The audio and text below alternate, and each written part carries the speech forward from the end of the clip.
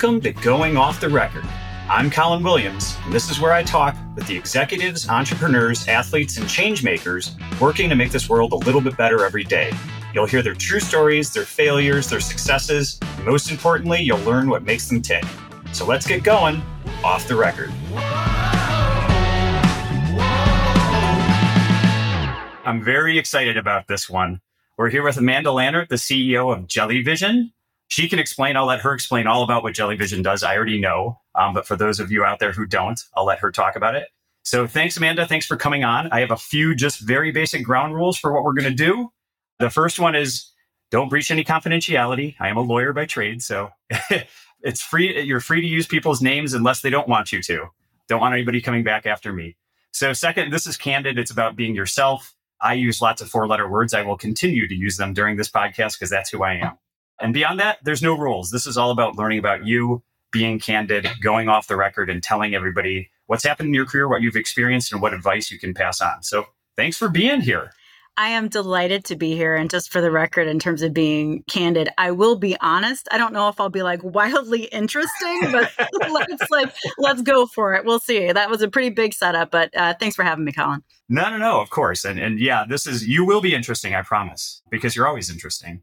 But yeah, just for people who don't know, if you can just explain a little bit. Actually, it'd be fun to hear the whole story of the evolution of Jellyvision, because, I know from being a gaming and Alex and everything else that's happened to where you guys are today, I think it'd be good to tell everybody how sort of Jellyvision has evolved from day one to where it is. Yeah, it's been quite the roller coaster. I joined over 20 years ago as marketer for a company that was at the height of its gaming days. We made games like You Don't Know Jack, Who Wants to Be a Millionaire, and many, many other games, including games that were on TV.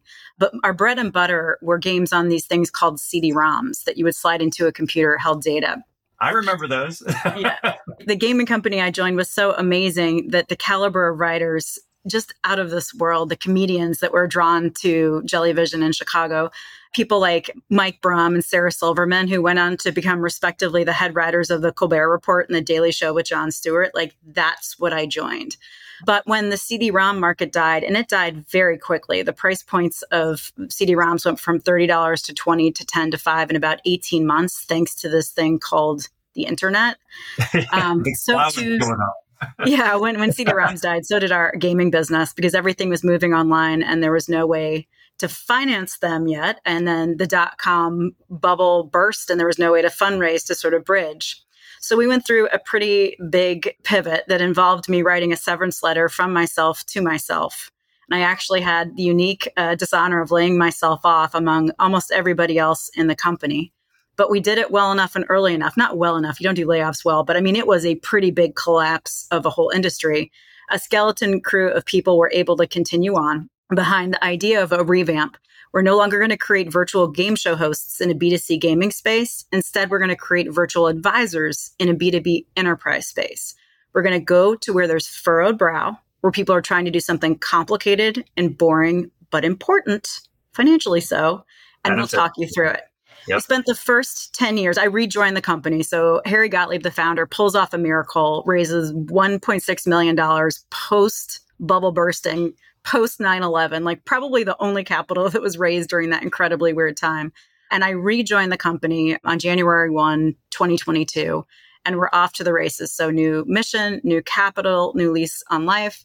And we proceed to spend the better part of a decade, about 7 years, going sideways, never getting traction, but just managing to not run out of money, despite a few more near-death experiences, where we went from being a gaming company where we learned how to entertain to being an agency where we learned how to persuade. We learned how to give people recommendations and build trust and build authority and build credibility. And so we finally landed on something called Alex. And you do want to talk about where there's furrowed brow, where something's complicated and boring but important. Boy, does health insurance fit the bill. So we make Alex. It's a SaaS platform we license to mostly large employers to help them help their employees choose and use their benefits. We live in a world right now where Ford spends more money per car on health insurance than steel, and Starbucks spends more on insurance than coffee beans. Yet 1 in 4 of their employees would rather be placed on hold or clean a toilet than think about benefits. which is why a company known for gaming, for creating things that get people to pay attention and maintain engagement, became a persuasion company where all we're selling is math so that employees understand, appreciate, and take better actions around their benefits. And funny enough, if you save employees a bunch of money, you save their employers money too. So we went from gaming to agency where we did all kinds of weird projects to ultimately being an HR tech company that helps everybody reduce the cost of confusion around health insurance. Yeah, I always think of like the open enrollment time where you just go, shit, I need to figure out the difference between these PPOs and this, and I don't want to deal with this. Like, I know I shouldn't have any tomorrow. No other industry where you can take a product, name it based on its most terrifying feature and expect it to be successful. But seriously, there's a product called the high deductible plan. What it is, in fact, is the low premium plan, but let's just call it high deductible. Like, who wants a high deductible? Literally nobody. But it tends to be the cheaper for an awful lot of people on an annualized out-of-pocket cost basis. So we're in the world of EAPs and HRAs and HSAs and FSAs. I mean, it's like, maybe if the industry just did a better job of naming, we'd have less of a business, but we have to come in and explain all this stuff that just seems unnecessarily complicated and makes a lot of brains want to shut down. But it basically wizardizes everything, right? And walks you through the process. And you have the little assistant telling you, this is what, if you're looking for X, you should do Y. Like, I mean, it sounds like such a simple concept, but anybody who's been through open enrollment will sit there and go, thank you, God. Like, I just can't stand this shit. And I don't understand it. I don't want to spend a bunch of time doing it. And I don't want to learn the descriptions of every single one of these plans and everything they can do. And what are the exemptions and FSAs and blah, blah, fucking blah. And you're just like, I can't take this. So just having the ability to cruise through it and say, this makes sense and I can choose something that fits for my family. It sounds simple, but the best ideas are the simple ones. Yeah, that's very much our why. We basically simulate a conversation between a robot behind the screen that feels incredibly human and helpful and the user sitting in front of it, where you don't have to know insurance. You just have to know your needs. Right. We know all your plans, all the eligibility, all that garbage. And all we do is we are doing the mapping and then we show you the math and the implications of how each plan works. So we truly are just incented for you to do what's best for you. Yeah. And our why is very much in the comments. It's people who like, I hate this stuff. I don't want to do it, to my husband just died. This is the first time I ever had to do this myself. I don't know if I would have gotten through it without Alex. And that's the why for us. We can save families thousands and thousands of dollars a year. Yeah. Yeah, that's super cool. So that's the other. Did you ever get to meet Sarah Silverman? Did you hang out with her? No, but Mike Brum, I did. Oh, that's pretty cool. Yeah. I mean, he's just written a kid's book. He's like, it's really fun. There are like famous people. Nate Fernald, who is a regular on Late Night. He's a writer, I think, for Jimmy Kimmel. Yeah. He used to be my intern. Oh my God. Scheduled meetings for me. And I'm like, Nate, the intern is like a famous guy right now. And by the way, he was every bit as talented and hilarious. Like, it was always ridiculous that he was an intern and an assistant. He's an amazing guy. So truly, the theme of Jellyvision is the most amazing people. Yeah. Deeply, deeply talented and interesting people come and do their day jobs. And then they do improv at night or theater or just are incredible people. But like, boy, have we crossed paths with some amazing, amazing humans. Well, and that's the culture you built though, right? Like, because what I think is interesting is that you've also created a place where people can feel free to go do those things and do experiment outside of life, outside of work, and do other things in their life. And I've been at businesses where that's not okay. I was at a business, will not be named, but you actually had to disclose whether or not you were in a band. Because hypothetically, if you've gotten paid in that band, that's somehow a conflict of interest with what I'm doing every day, which makes zero sense, right? I'm not allowed to do that in my free time. And it was a fireable offense to not disclose the fact that you were doing something on the side, regardless if it had nothing to do with your day job. That's scary shit. I would say there's a corporate band at Jellyvision where it's like the Jellyvision band where employees join and put on every holiday party and, a couple other events a year. And what's not surprising is that we have a band. What's surprising is that about 10% of the company are actually professional grade musicians. Yeah. And it's not just the band of coworkers. They're really flipping good. Yeah. And you see like your accountant on bass and you're just like, what? But that's like the magic of it. Like everyone is actually interesting and interested if you just give them enough time. And it's just like people have ridiculous talent. Yeah. Or at least at Jellyvision. Everyone at Jellyvision, I'm always like sort of dazzled, but the band rocks and we encourage it. So that's great. Yeah. I mean, I will tell you at Reverb, our holiday party was epic because David would rent out either Talia Hall or Lincoln Hall. And then it was just like 35 bands playing that people just threw together. But right, the entire 90% of the company were musicians and like good musicians. And so it was the coolest thing to see people get up and do their thing. And you're like, wow, I had no idea that, Joe in customer service was like a professional level guitar player. And then you see it like, this is pretty neat. It's a good culture. I've seen the clips of Cult on stage. And one of the best things about it is it's not the C-suite. I've been asked, can you play an instrument? I'm like, not well enough for the band. Can you sing? Absolutely no. Can you rap? No, it's not about me. Like I have nothing to contribute other than being a fangirl. So please leave me out of it. It's like going on. Am I interesting? Like I'm a deeply untalented person for as lucky as I am. I mean, it's just that God's honest truth. I can't do anything. No artistic talent. My brother is a Grammy award-winning country music producer. And I really say he sucked all the talent out of the gene pool. He's one of those guys. I've seen him do it. He walked up to a standing harp. Standing harp? And he just like, he like starts to run his hands through. He's like listening. And like the guy just like figures out how to play a harp. And I was like, you suck. You should have shared a little bit of that with me. That's like legitimately the most difficult instrument to play. Like, I watched him do it. And he's like everything. He's just always like tinkering on instruments. He can play anything. He's one of those people. Well, this is a perfect foray then to learning about you growing up and your family and where you're from and all that stuff. So yeah, tell us where you're from. What life was like growing up, how your parents were, how you were melded into the person that you are. Yeah, I think it's kind of an interesting story. I would say I'm deeply influenced by my parents. My mom was born in Connellsville, Pennsylvania, which was a dead coal mining town. She was the daughter of a 15-year-old who got pregnant, and she scraped and scrapped her way out of poverty to becoming the first family member to go to college. And she actually ended up in New York in nursing school, which is where she met my dad, who was the son of a judge and a lawyer who owned his own law firm in Talladega, Alabama. No, I know. But like my dad went to med school, very much the son of a not super well-to-do, but like well-established Southern family. They met in New York and married. And so between the two of them, my dad having expectations of academic prowess, his grandmother had gone to college, right? My grandmother went to college in the 30s. Then my mom, who like scraped and scrapped for it. So there were expectations on all of the kids that we would be traveled and cultured and studied, and that academic achievement was the expectation because it's what you did, or it's because what my mom worked so very, very hard for to reinvent herself and to land on her feet. So I grew up in Charlottesville. I spent most of my time in Charlottesville, despite spending a few years in Manhattan, a few years in St. Louis. I consider myself from Charlottesville, Virginia.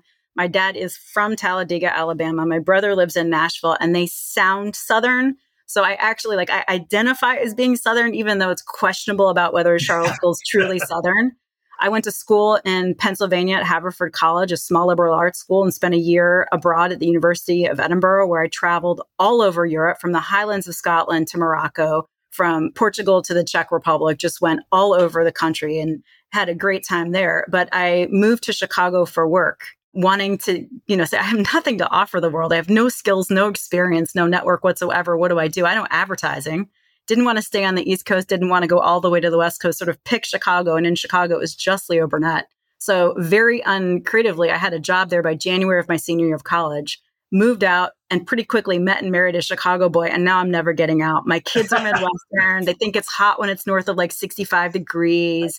They have a Midwestern accent. John, get in the car. It's just like, we seem so Midwestern, but it's because I met an alpha who's like, this is where we're going to make our family and our home. And I have a pretty good gig at Jellyvision. So not complaining, but just never what I imagined for myself is that I'd sound as Midwestern as I do.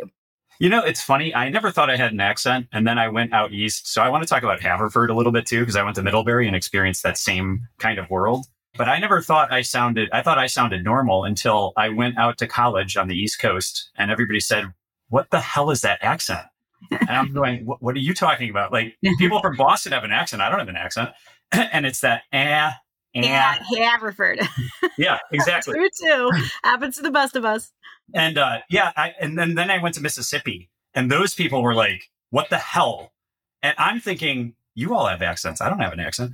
And they literally said, like, we can't send you to court because the judges will think, who the hell is this northern guy? So I knew I couldn't stay in the South to be a lawyer.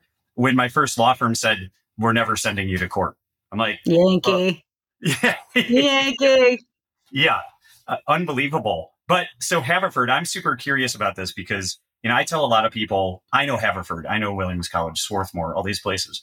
But when I tell people Middlebury, a lot of the times, and particularly in the Midwest, I get blank stares. Now, they always say like the people who need to know, and that's definitely been the case. But I'm interested in how and why you chose Haverford, what your experience was there. I'm always interested in thinking about the idea between sort of education as a way to expand your mind and learn about things you would never learn versus being pragmatic. I'm going to learn a trade, I'm going to learn something, and I'm going to go into accounting, and that's what I'm going to do.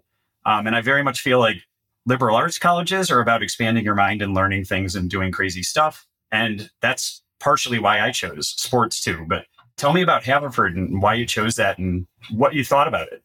So I think it's very much an indication of my parents. I wasn't an independent and autonomous enough being to make an independent choice, which is why I really try not to weigh college when I'm talking to an applicant, because it's like, how much of it was your parents and their expectations versus you choosing your own path. It was not a question growing up if we went into college. It was how elite of a school could we get into? My original plan was to get a JD, MD and write public policy for hospitals on what to do with abandoned embryos or around euthanasia, things like that. And so I wanted to get a good liberal arts education.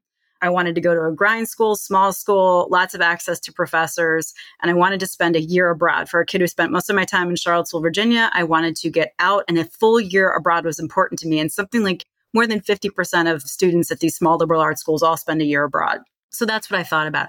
I didn't understand business or network or a broader curriculum. It's just really like I wanted to study. I wanted to have a school that was good enough to get me into good grad school because I had a lot of grad school in my mind. And really what changed my trajectory was that year in Edinburgh, where I mostly studied beer and boys and got behind in pre-med credits, came back after learning more in that year than I learned in all of my other years of school combined, about the world, about myself, about people. Came back and said, I need a fifth year of my bougie New England liberal arts school. And my dad said, that's amazing. How are you paying for it? And when I realized I was off the dole, then began my journey of like, how do I actually contribute something meaningful to the world right now to like pay for rent? And that was I just got into business then and never looked back.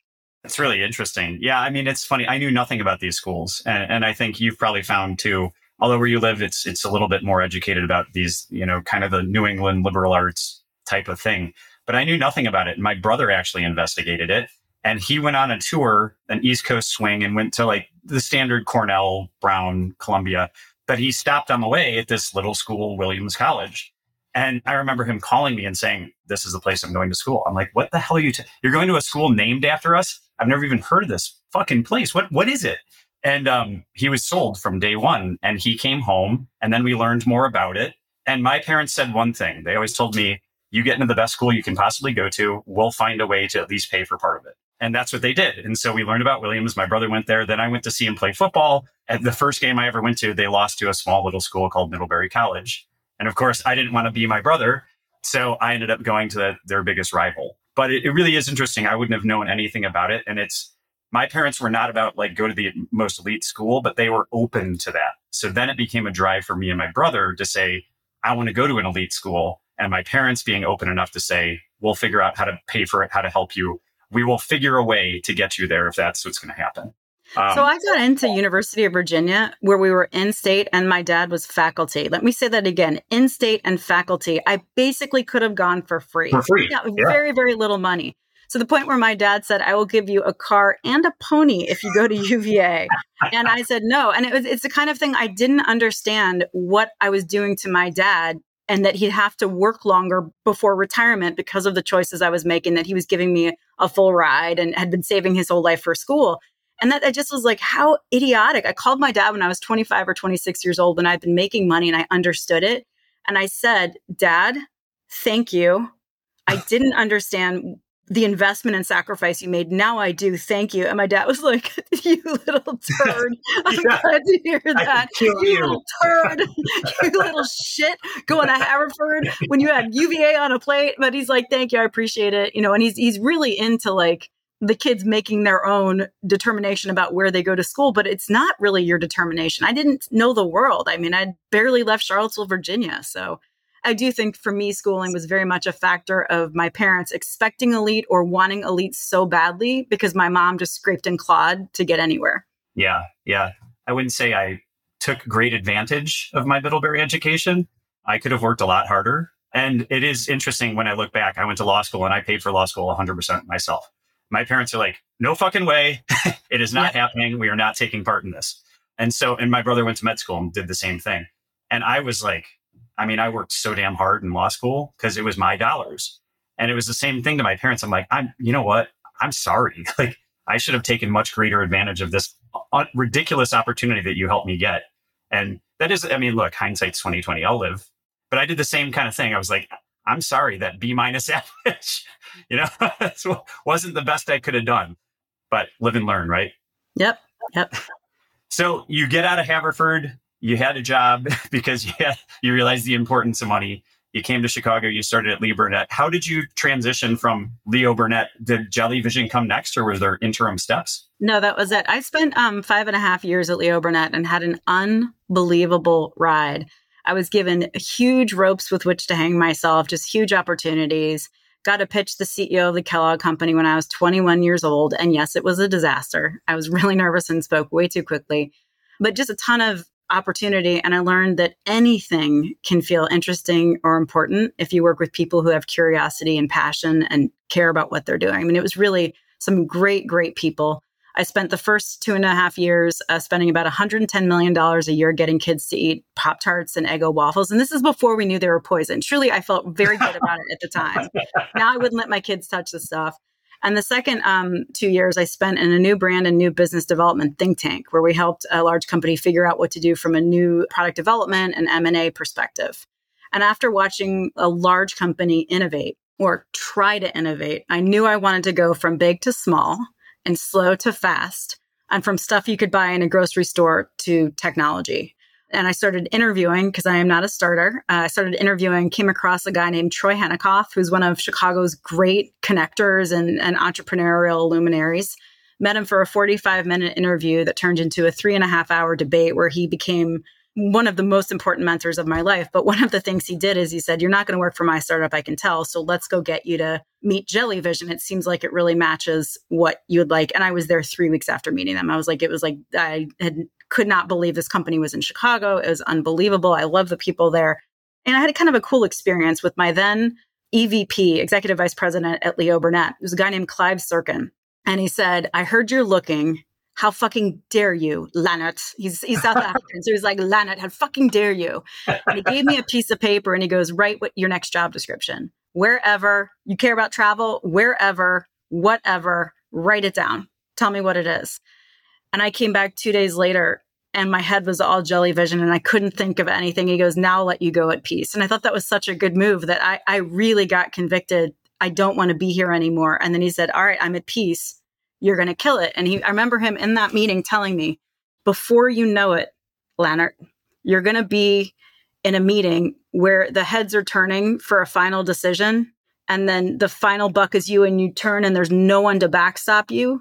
And you're going to have a moment of being like, oh shit, but it'll be okay. And I was like, Clive, I'm going in as marketer. I'm like, don't, I'm like, he's like, yeah, okay. But just remember that moment. It'll be okay. You've got it. And then just a few months later, 6 months, a year after joining, I became president of the company and it was off to the races from there. So it's like, talk about luck. My career has been, people are like, oh, you know what it's like to have a bad boss. I'm like, no. No, you don't. No. I know what it's like to have tough bosses. I know what it's like to have bosses with high bars, but I have never worked for somebody cruel or dumb, both of which I think would be incredible bummers. But no, I've only worked with smart people who are like, let's go do some stuff, which is great for shaping a career quickly. Yeah, that's interesting. So was his plan to basically offer you, look, I have worked for cruel and dumb. No names will be stated. I've also worked for brilliant and fun, and you probably know some of those. But it is amazing what cruel and dumb can do to your own personal confidence and can do to your career path. And I can imagine leaving a place and being berated for leaving, whether or not somebody said, do you have good reason for going or not?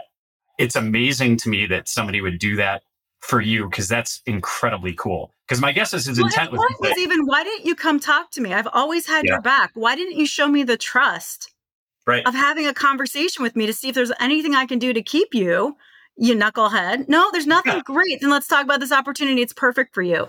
He was a foundational, we have this policy at Jellyvision called graceful leave. It was written by Harry, our founder, but like I lived it with Clive, which is you don't sneak around and give me 2 weeks of notice. Yeah. Not after we've been ride or die for 5 years, half a decade. That is not what you do. You come and talk to me and say, I'm bored. And I say, can I get you on board? The answer is no. Amazing. A small tech company, Amanda, chef's kiss. If it doesn't work out, give me a call. Yeah. This should be. And by the way, Clive and I are on a board together 20 years later. Right. I joined a board and they were needing more people. And I got Clive, the road is long and windy. Yeah. Clive being Clive and treating me that way. It's like, I remember him and now he's got a board seat. Yeah. One of many he has, but one of them is because of the way he treated me, in the 90s. No burn bridges, nothing, just good relationship. It makes me actually think something like that should be actually, I hate to say this, but actually a written policy. Like, if you have an opportunity, bring it to us. We'll see if we can match it. If we can't, we will wish you well. But I mean, because the reality is you had, I'm sure, the same concern that everybody else has. You sit there and say, if I tell my boss that I'm considering leaving, I very well might be walked out the door right then. Regardless of how cool you think they are, it takes a huge leap of faith to say, I'm going to go and tell them there's other stuff I really want to go explore. We just had something come up. A woman in sales enablement said, I want to take time off to spend time with my kids. It's just been craziness. And came back from maternity leave and I had like a guppy, but now he's a person and he's like a little baby. So interesting now as a toddler, I want to spend more time with him. And because she didn't give 2 weeks of notice, because she was around for a while, I actually reached out to her and said, are you really wanting to get out of work? Is it really is it just what really is going on? And she goes, 5 days a week is too much. And we ended up structuring a part-time, the first ever. And I'm my fingers crossed. I hope we can make it work. We know it's a pilot, a test. We're going to be honest and hold each other accountable. But what if we could just reinvent work where the 5 day a week is nonsense potentially. Yes. And we figured out it's a 2 day a week. And we have this whole way of you're going to log in Monday and they're going to be a list of priorities and you bang through as many of them as you can until you log off on Tuesday. And then we'll refresh and have it, for you on Monday and just to see if it works. Yeah. And it only worked because she sat down and gave us a ton of notice where we had time to get our head straight instead of scrambling to backfill. And I was like, the grace you just showed deserves grace. Yeah. Is there anything we could do? And we threaded this needle. I'm so excited to have her talent continuing at Jellyvision in a way that may work better for her. What if she was really I just wanted to quit and I wanted to do it in a nice way and now they're keeping me around? I would please give me the feedback of who's making you mental. Tell me how I'm making you mental because it is not my intent to wake up on a given day and make anyone mental. Give me the feedback so I can improve. Thank you. Yeah. No, I mean, you bring up a really good point, which is we've actually already had the discussion. I don't know in my business how it would necessarily work when we have more volume of cases going through the platform. But we've talked about the 4 day work week. It's come up, right? Because it's kind of lunacy. And I can think of the world, when I was truly a law firm lawyer and working 7 days a week, right? There was no off time. How dare you think you can have a life? But even a 5 day work week, you think of how quickly the weekend goes and how much little time you actually have to rebuild yourself and get ready for the next week. There is, you can see a world, and it's obviously in Europe, it's starting to happen, where 4 and 3 would make a lot more sense. Now, then does it become 3 and 4 and go down the slippery slope? I don't know. Well, there's legislation now in California to mandate a 4 day work week for all employees of large companies. So what we've done an interim step, which is just we're all trapped at home. The energy is very different. So we implemented 12 self-care days. And the reason why we did it, I was sitting there, I was why are weekends so much better than vacations where you come back and you're just it's an avalanche and people have been waiting for you. And it's you're just digging out is so stressful that the residual effect of vacation is gone almost immediately. Whereas weekends you come back, it's because everybody's off. So 12 times a year, the second Friday typically of every month, we shut down. So it's a 3 day weekend for everybody all at once. We just talk to people. 4 day weekends are very popular. We can't get done what we need to get done. And what would happen is they're just functions. They're very large functions at Jellyvision that would be crunched They wouldn't get to enjoy it. We would make their days unbearable, so we're just like, all right, let's do it so we can all partake, and have the sort of like team spirit of a quiet day a month. And some people can't take it off, but they have quieter days because most people are off. And, we're just trying to find ways to relax and recharge because weekends are wonderful. No matter how much I like my job, I'm still like, Friday. No, I'm with you. We didn't do 12 days, but what we did is we tacked on an additional day to any 3-day weekend. Yeah. So if the holiday is like Memorial Day on a Monday, then you get the Friday off to make it a 4-day weekend. And then did some other holidays that, we didn't do Casimir Pulaski Day, but it's things like that. We add those on and just said, look, this is a day that some people have off. Not everybody has it off. We have it off, right? Just to give, because you're right. I mean, I can't remember the last time I took a week-long or a 2-week-long vacation. And the entire time, the last time I did it, all I was worried about what was going to happen when I got back. Like, what was I going to walk into? And that fear makes it very less relaxing. But you need to take time off. You need to actually unplug because one, your team will step up and learn that they can in fact survive without you and they'll stretch and grow. One of the best things that ever happened to my chief of staff's career is I went on maternity leave and nothing broke. And she got all this new confidence and all this new exposure and just like really, really grew a ton. The second thing is people are watching you. Everybody knows burnout is real and taking time off is good for productivity. So if you don't take time off, then people will think they can't really take time off. So I don't mean to like turn this into a Colin shaming podcast, but you got to lead by example and show the world doesn't end if you take a little time off just to try to help avoid burnout. Yeah, no. And that's what I'm doing now. And it is interesting. We've also done, we have the flexible vacation policy and all that good stuff, but we took it a step further, which is, you know what? If you need to take a day on a Wednesday, don't go ask everybody for permission to do that. We're all adults. We assume that you'll get your work done. Tell us that Wednesday, like, hey, I've got to go do XYZ. I'm not going to be here today. That's fine. Like, we're adults. We'll figure it out. And, it's funny. This is something that very few people know about me, but I do therapy. Nothing wrong with that at all. Right. And what I learned through therapy is always being open to the fact that this is not an emergency. What we do, it is not an emergency. My brother's an emergency room doctor. That's an emergency, right? Somebody comes rolling in, and it's the ability to keep that in your mind that what we do, it's important. It's very good stuff. I'm excited about it, but nobody lives or dies depending on the things that happen in our businesses. I have a metaphor for you though.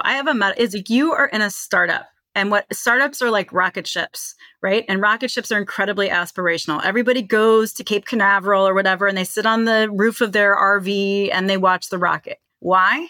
Because what they're doing is really cool. They're trying to go to outer space and the stakes are high because they may fail and it may blow up. So everyone thinks about the external spectator sport of startups, AKA rocket ships, and nobody realizes the perspective of the astronaut. They're sitting in 80 pounds of gear with people screaming into their ears and a nuclear-sized explosion 50 feet from their head.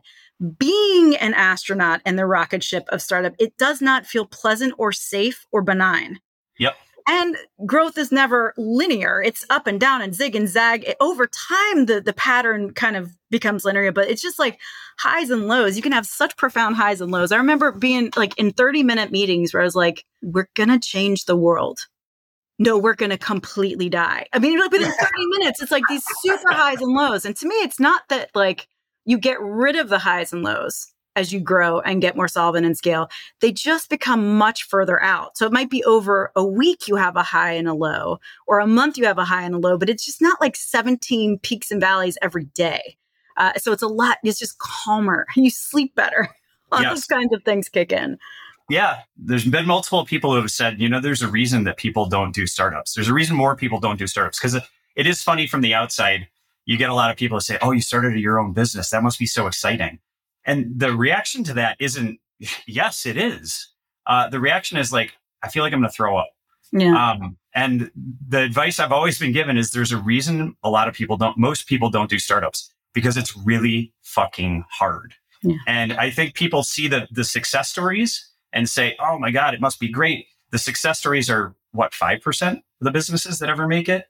And, having been on a startup that completely imploded, outcome, you just never know what you're going to get. And obviously you add in like elements of fraud and all sorts of different things, that becomes a whole other animal. But even when you're doing everything the right way, it's kind of like, you want to celebrate the big wins and say, this is a fantastic moment. At the same time, you're like, shit, what bad is coming down the pipeline? Because something probably is. And it really is. It's complete and utter roller coaster. 1% of businesses make it to 10 years and $10 million. Yeah, it's amazing. 1%. So it's even less. Yeah. I mean, it's thanks. Now I'm even more scared. But, I think, I also had Dan Melnick, who is our CTO at Reverb. He also gave me a really good piece of advice. I said, Dan, this is frightening, right? Because even maybe it's 90% of businesses even make it to 2 years or something like that. And I said, that failure rate's so high. And he said, Colin, 90% of businesses don't launch. 90% of businesses never get a customer. 90% of businesses don't raise $1. He's like, you've stepped over so many of these hurdles that kill businesses. Like, start thinking about the potential that you might make it, because you're past the part of it's never going to happen. But that doesn't make it less scary. It's like you said, it's I am going to die. I've actually thought, can my body continue to take this? Because the level of stress between the pandemic and, all these different things, can my body continue to function at this level?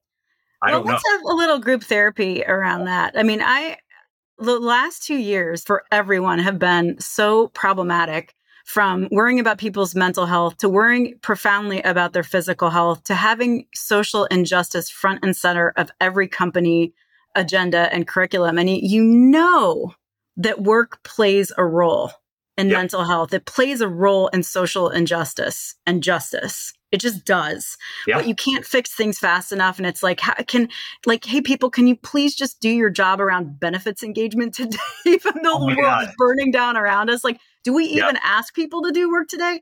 It has been incredibly tough. You think about like Maslow's hierarchy of needs, and you as a leader, you're like, you take care of the people so they can take care of everything else. You're like, everyone's not okay. And I talked to this, one of our customers, and he said he's a very senior HR executive at a very large company. And he said, really the hard work we're doing is understanding our complicity and our employees' lack of mental health. Yeah. I was like, have you told your employees you think like that? Because I believe you. I know this guy. His first name is Jake. He's an unbelievable leader. I know he means it, that they are examining how does their schedule, their workload, their benefits, their support, their policies, how do they contribute to a lack of mental wellness in their employees so they can change it and do a better job?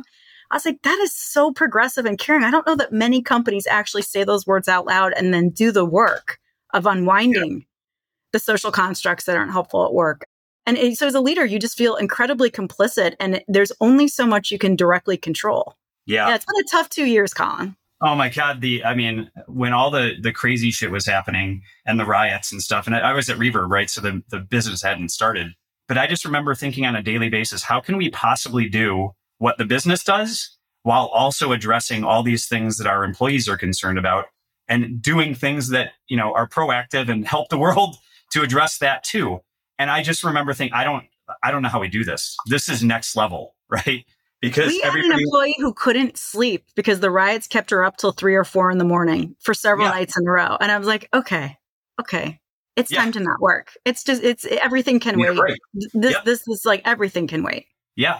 It was crazy. We had that too. We had people who were experiencing this. I remember a night that we had people riding through our neighborhood throwing Molotov cocktails in garbage cans. And like, how am I supposed to go to sleep? Because literally I had police on my lawn crawling through my yard and things like that. And I live in a good neighborhood in Chicago, right? So I'm not sitting here complaining about my situation. We had employees who lived in far worse neighborhoods with much worse things going on. And the same thing, they're coming to work and it's like, they can't think because they don't want their house to be destroyed when they get home. But then also, how do you as a business address those things publicly with also not taking too big a stance in one direction or the other? And then you have to run the business to keep it going, because at the end of the day, everybody needs paychecks and benefits. I feel grateful that we've made it to the point that we have, to be honest. And it's not like we're out of the woods, but I feel significantly better than I did a year and a half ago, where I was, and that's sad because now I'm in a startup and there's a lot more stress associated with it. But I still just remember thinking, how are we ever going to get out of this? And I remember having the thoughts too, what if this pandemic never goes away? What if this doesn't end? What if we never cure this? Yeah, it's been a hard 2 years. Yes, very long. I'm actually 26. People can't see, but I really have been aged a lot over the last couple of years.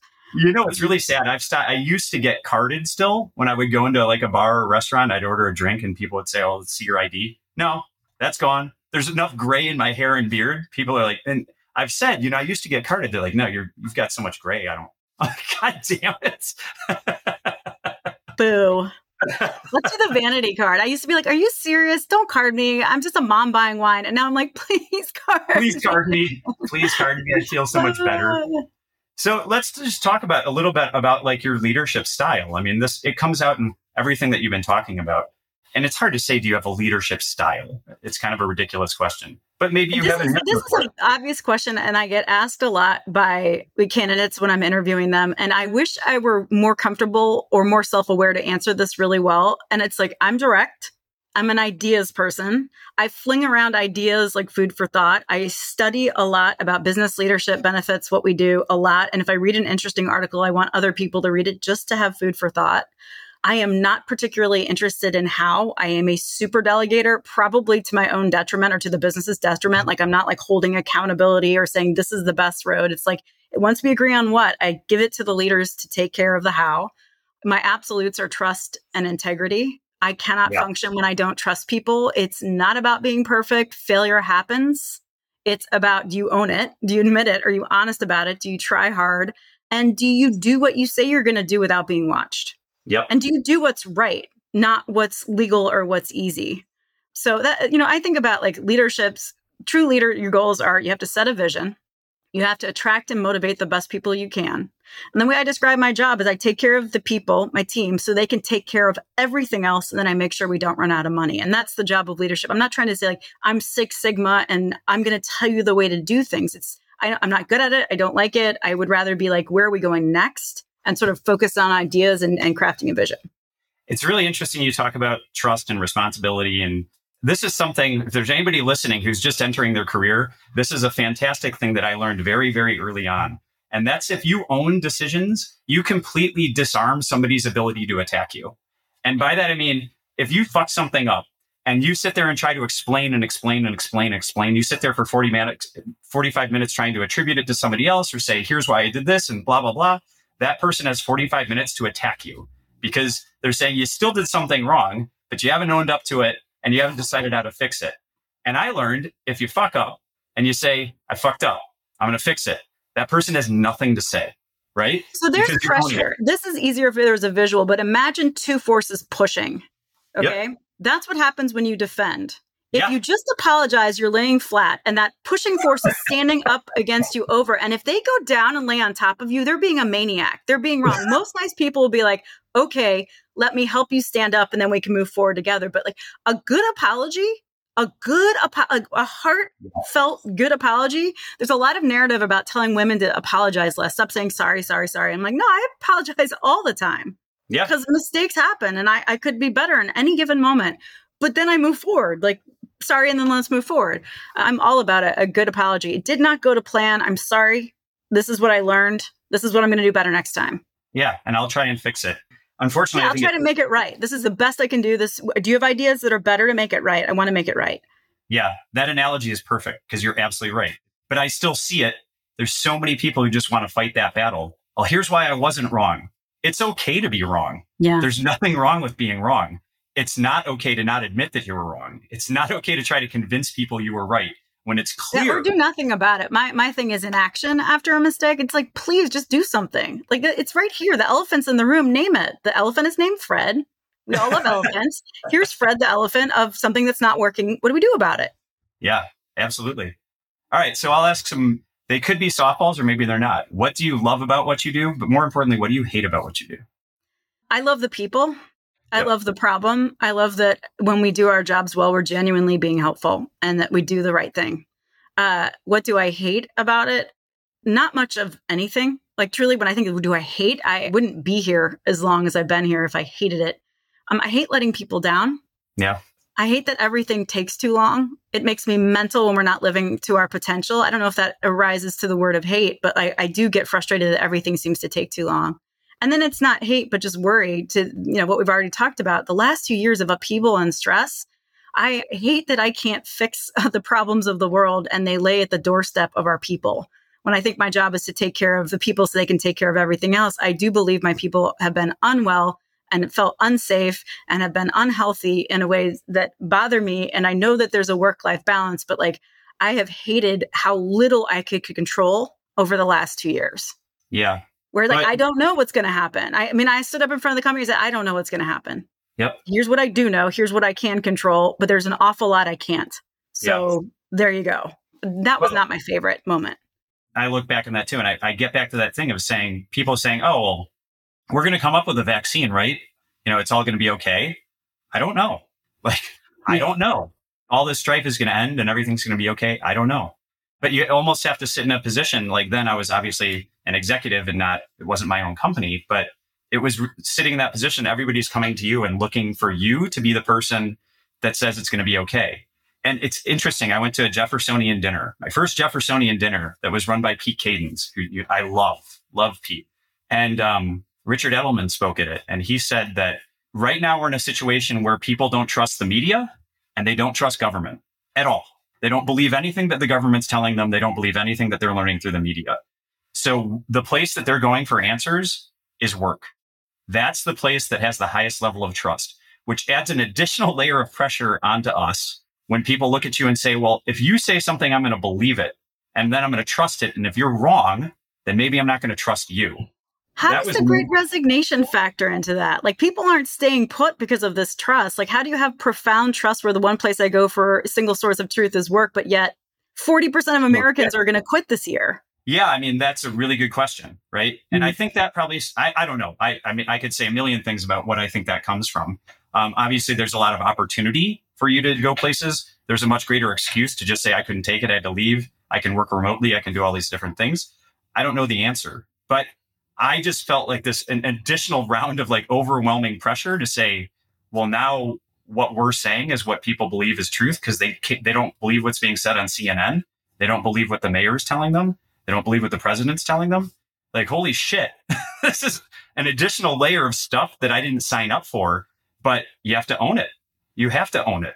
But what I didn't get to ask, what I really wanted to ask is I wanted to say, all right, well, if everybody that works under us is wondering what we're going to say, where the hell are we supposed to find information? If we can't trust the government and we can't trust the media, where am I going to learn shit from? What am I supposed to tell people? What's my source of truth? Call other chairmen and founders. I mean, like, yeah. what do you think is going to happen? Help me. All right. I want to ask a Chicago specific question because I know your leadership style and you are hugely revered in this community. Who in Chicago do you see and say, that's an unbelievable CEO? And why is it that you think that about them? Oh my gosh, there's so many. But like, let's take just Justin from Sprout Social. Yep. That business has grown and grown and grown. It's gone through an IPO and it's still beloved by employees. They've never taken their eye off the ball of employees first, customers second, the market third, and they've created huge value throughout. I think those executives around the table are some of the best to a T that I've met in their functional roles.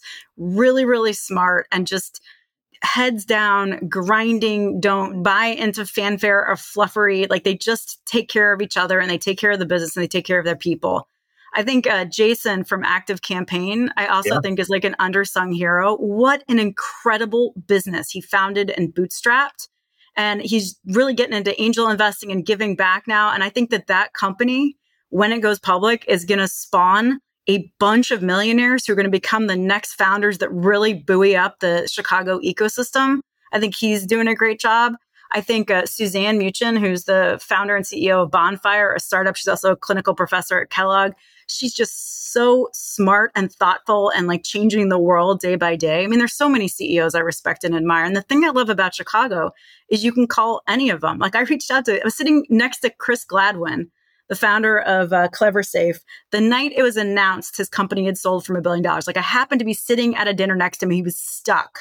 And I turned to him and I said, would you please sometime tell me your story? And he's like, absolutely. I have to go save the turtles first, which is not a euphemism. He really went to a Caribbean island and saved turtles.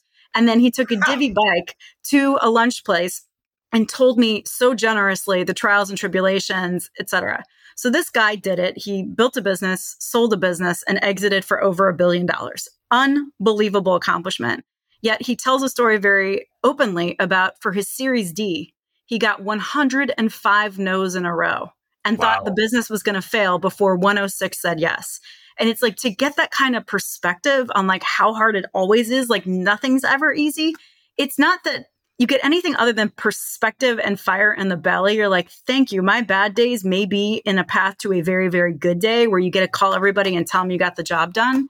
But anybody is accessible in Chicago. Like you could call anybody and they'd be like, sure, if I can be helpful, I will be, which is what I love about this tech community. All boats are raised by the tide, right? Anyone's success is still everyone's success. Yeah.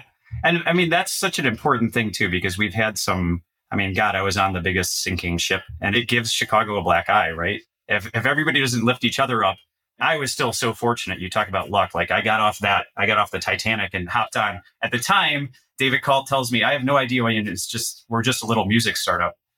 Why would you want to come from that to this? The world pushes you in interesting directions, right? And hell, then I learned most of what I know from him, who, I mean, you talk about great Chicago CEOs. Although he's in California a lot right now, but enjoying himself. I didn't mention him because it seems like he's living like the boho California life. But David Kalt is one of the serial greatest, not the greats, the greatest. And he's smart and he's funny and he's interesting. I really, really like the guy and I really, really respect him. Look what he's done, company after company. Unbelievable tear. Yeah, and it's funny. He can be very tough, right? But the one thing I always say about him, people are like, what's it like to work for David? And it's certainly not for everybody. But he knows everything about you, your family. He actually gives a shit about you. It's not just the fact that you're here to help him make money. And you always see that through the tough times. You're like, you can scream at you for a while and then say, how's Grayson doing? Like, it has to be because businessing is a team sport. No single person is ever going to create a great outcome or even a great business. It's always a team sport. Like it just is. Yeah, no, 100%. All right. Well, we've made it to the lightning round and I want to make sure I don't go too long for you. So I'm going to ask you some quick questions. You basically a sentence. You just got to think of what's coming off the top of your head. All right. So favorite movie and why? Shawshank Redemption, because it is just a beautiful, beautiful story about humans being human, or Best in Show. Because there's that line, Jennifer Coolidge, we both like soup and can talk or not talk for hours. Like Best in Show, maybe. I don't know. No, it's amazing. I think of Shawshank and you think, that's a Stephen King book. People always just think he writes horror novels. But it's beautiful. It is. Beautiful it really movie. is. Favorite book and why? That's tough because I read a lot, but I'm going to go with A Little Life by Hanya Yanagihara. Because it's a book, it made me cry. I wept out loud. I've never felt, it's not a happy book. It's not an enjoyable book, but it is a thing of such profound beauty and realness. I'm going to go with that. Or I'll go with Ava's Man and Oliver But the Shoutin' by Rick Bragg, which my dad sent me those books. And it was kind of like his love language to me. Memoirs from a guy in the South, and sort of was like my dad explaining how he grew up and his grandfather and things like that. So probably those are some books that really mean a lot to me. All right. This one's more difficult. Your favorite person and why? Yeah, I'm boring. I'd love to be like, oh, it's like Oprah, but it's really my favorite person's my sister. I mean, outside of my nuclear family, it's my sister. And it's simply because this woman makes me laugh every time I talk to her. Every single time I laugh out loud. She's the funniest person I know. That's pretty good. All right. In 10 years, you'll be doing what? being grateful. That's a good one. Happy, being healthy, and being codependent with my dog. Those are my only absolutes. All right. You can insert the number here. It doesn't matter because I think the number is different for anybody. But if somebody handed you right now, like let's say it's $10 million, right? Maybe it could be more, it could be less. If they just handed to you and said, here you go, are you retiring? Is that it? Is that the end of the game? Never. No. But I know why. It's not that there's not enough money. It's I am afraid of less. Right now, you can do whatever you want to do, and then you get a paycheck and it comes and it fills up and you can take risks and go on trips and things like that. There is not a nest egg big enough for me to not be afraid of it's now less. As irrational as that is, as irrational as that is, I am afraid of less. It's never enough as long as it's becoming less. It's not enough if it's becoming less. So I haven't wrapped my head around that, and I don't know what it means for my retirement, but there is no number that would make me not work right now. I think that actually makes a ton of sense because you think even if you had $10 million, you could spend that. I don't know how I would do it, but you could. Yeah. And I can actually imagine a world where that's sitting in your bank account and you watch it dwindle and start to sweat the fact that it's dwindling. You probably made some colossal mistakes if that's happening, but it doesn't really matter. That's actually a really interesting explanation for it. All right. the most important one. What is the single most important trait for a person to have? For a person to have? Yeah. Oh my goodness. I love a lot of different people who have a lot of different personality traits. I think I'm supposed to say like a sense of humor or smarts or being incisive or something like that. But I'll just say a sense of humanity, of caring. And I'm going to tie it back to something I always say, which is the most forgotten fact in business is that we're all human. Yeah. Companies don't buy from companies. People buy from people. Companies don't innovate. People innovate. Companies don't litigate. People litigate. Yep. And I just like people who can really, really go through life seeing and thinking and caring and having compassion and consideration, just consideration for the people around them. Those are my favorite kind of people. That's damn good. Well, that's it. Number one, you were completely wrong about something. This was incredibly fucking interesting. No, this really was, but I knew it would be with you because you're insightful, you're intelligent, you're fun. The tee up was like the most amazing or exciting thing. And there's one interesting thing I did. I'll do my final thing. My one interesting thing is when I was very young in my life, it was 11 o'clock at night. We're sitting in a bar in Chicago. I was with my soon to be husband. And somebody says, you know what? Tomorrow's the Derby, the Kentucky Derby. Yeah. And I'm not the one who said we should go. Someone else said we should go. And I was like, we should go. And this is the day and age before cell phones. 8 people left a bar at 11 o'clock at night to drive all night to the Kentucky Derby. My car kept going, don't bail, don't bail. We get in the car, we go. The other car, don't bail. We find each other in the middle of the rainy infield at the Kentucky Derby. I'm wearing a garbage bag because it's raining. I mean, it's like total melee, but it was so exciting. It was before cell phones and everybody made it. We're the night before we're at a bar and the next day we're at the Kentucky Derby. And that was the night I fell asleep in the Spaghetti Bowl restaurant because it was a very long day. But it's like, I don't often spontaneously go to the Kentucky Derby, but I truly once upon a time did. That's phenomenal. I'll give you one completely spontaneous thing I did. And I'm grateful to this day I did it because I was out one night, Leslie, and we're out with a group of friends who said, what should we do tonight? And I said, I wonder if there's any concerts going on. And so Soundgarden was playing at UIC. So we hopped in a cab, drove to the UIC pavilion, said, are there any tickets left? They're like, yeah, we have a few. So we bought the tickets, saw Soundgarden. I literally couldn't hear for 2 days. We were right in front of the speakers, like my ears were ringing and stuff. But I saw Soundgarden before Chris Cornell died. And I saw the Grateful Dead before Jerry Garcia died. And like, I don't want to keep seeing bands before people die, but had we not been spontaneous that night, I never would have seen Chris Cornell, who literally the day he died is one of the few days I've ever cried. Not a few days I've ever cried, but I don't usually cry about some celebrity dying. But he was such a piece of my childhood and meant so much to me that I'm like, thank God that one night. Like, otherwise I would have missed Soundgarden. So good I things saw happen. Tom Petty's last show at Wrigleyville. I stood in the rain for his last show, and he was so talented. He was so talented that at one point I turned to my husband and I was like, he's hot, right? He's like, no, that's just talent. He's so talented. You're starting to think he's good looking. No, that's just real rock star talent. I'm like, this guy is so talented. He's hot. Yeah, I don't think anyway, thank you for having me. Thank you for the conversation. I really appreciate it.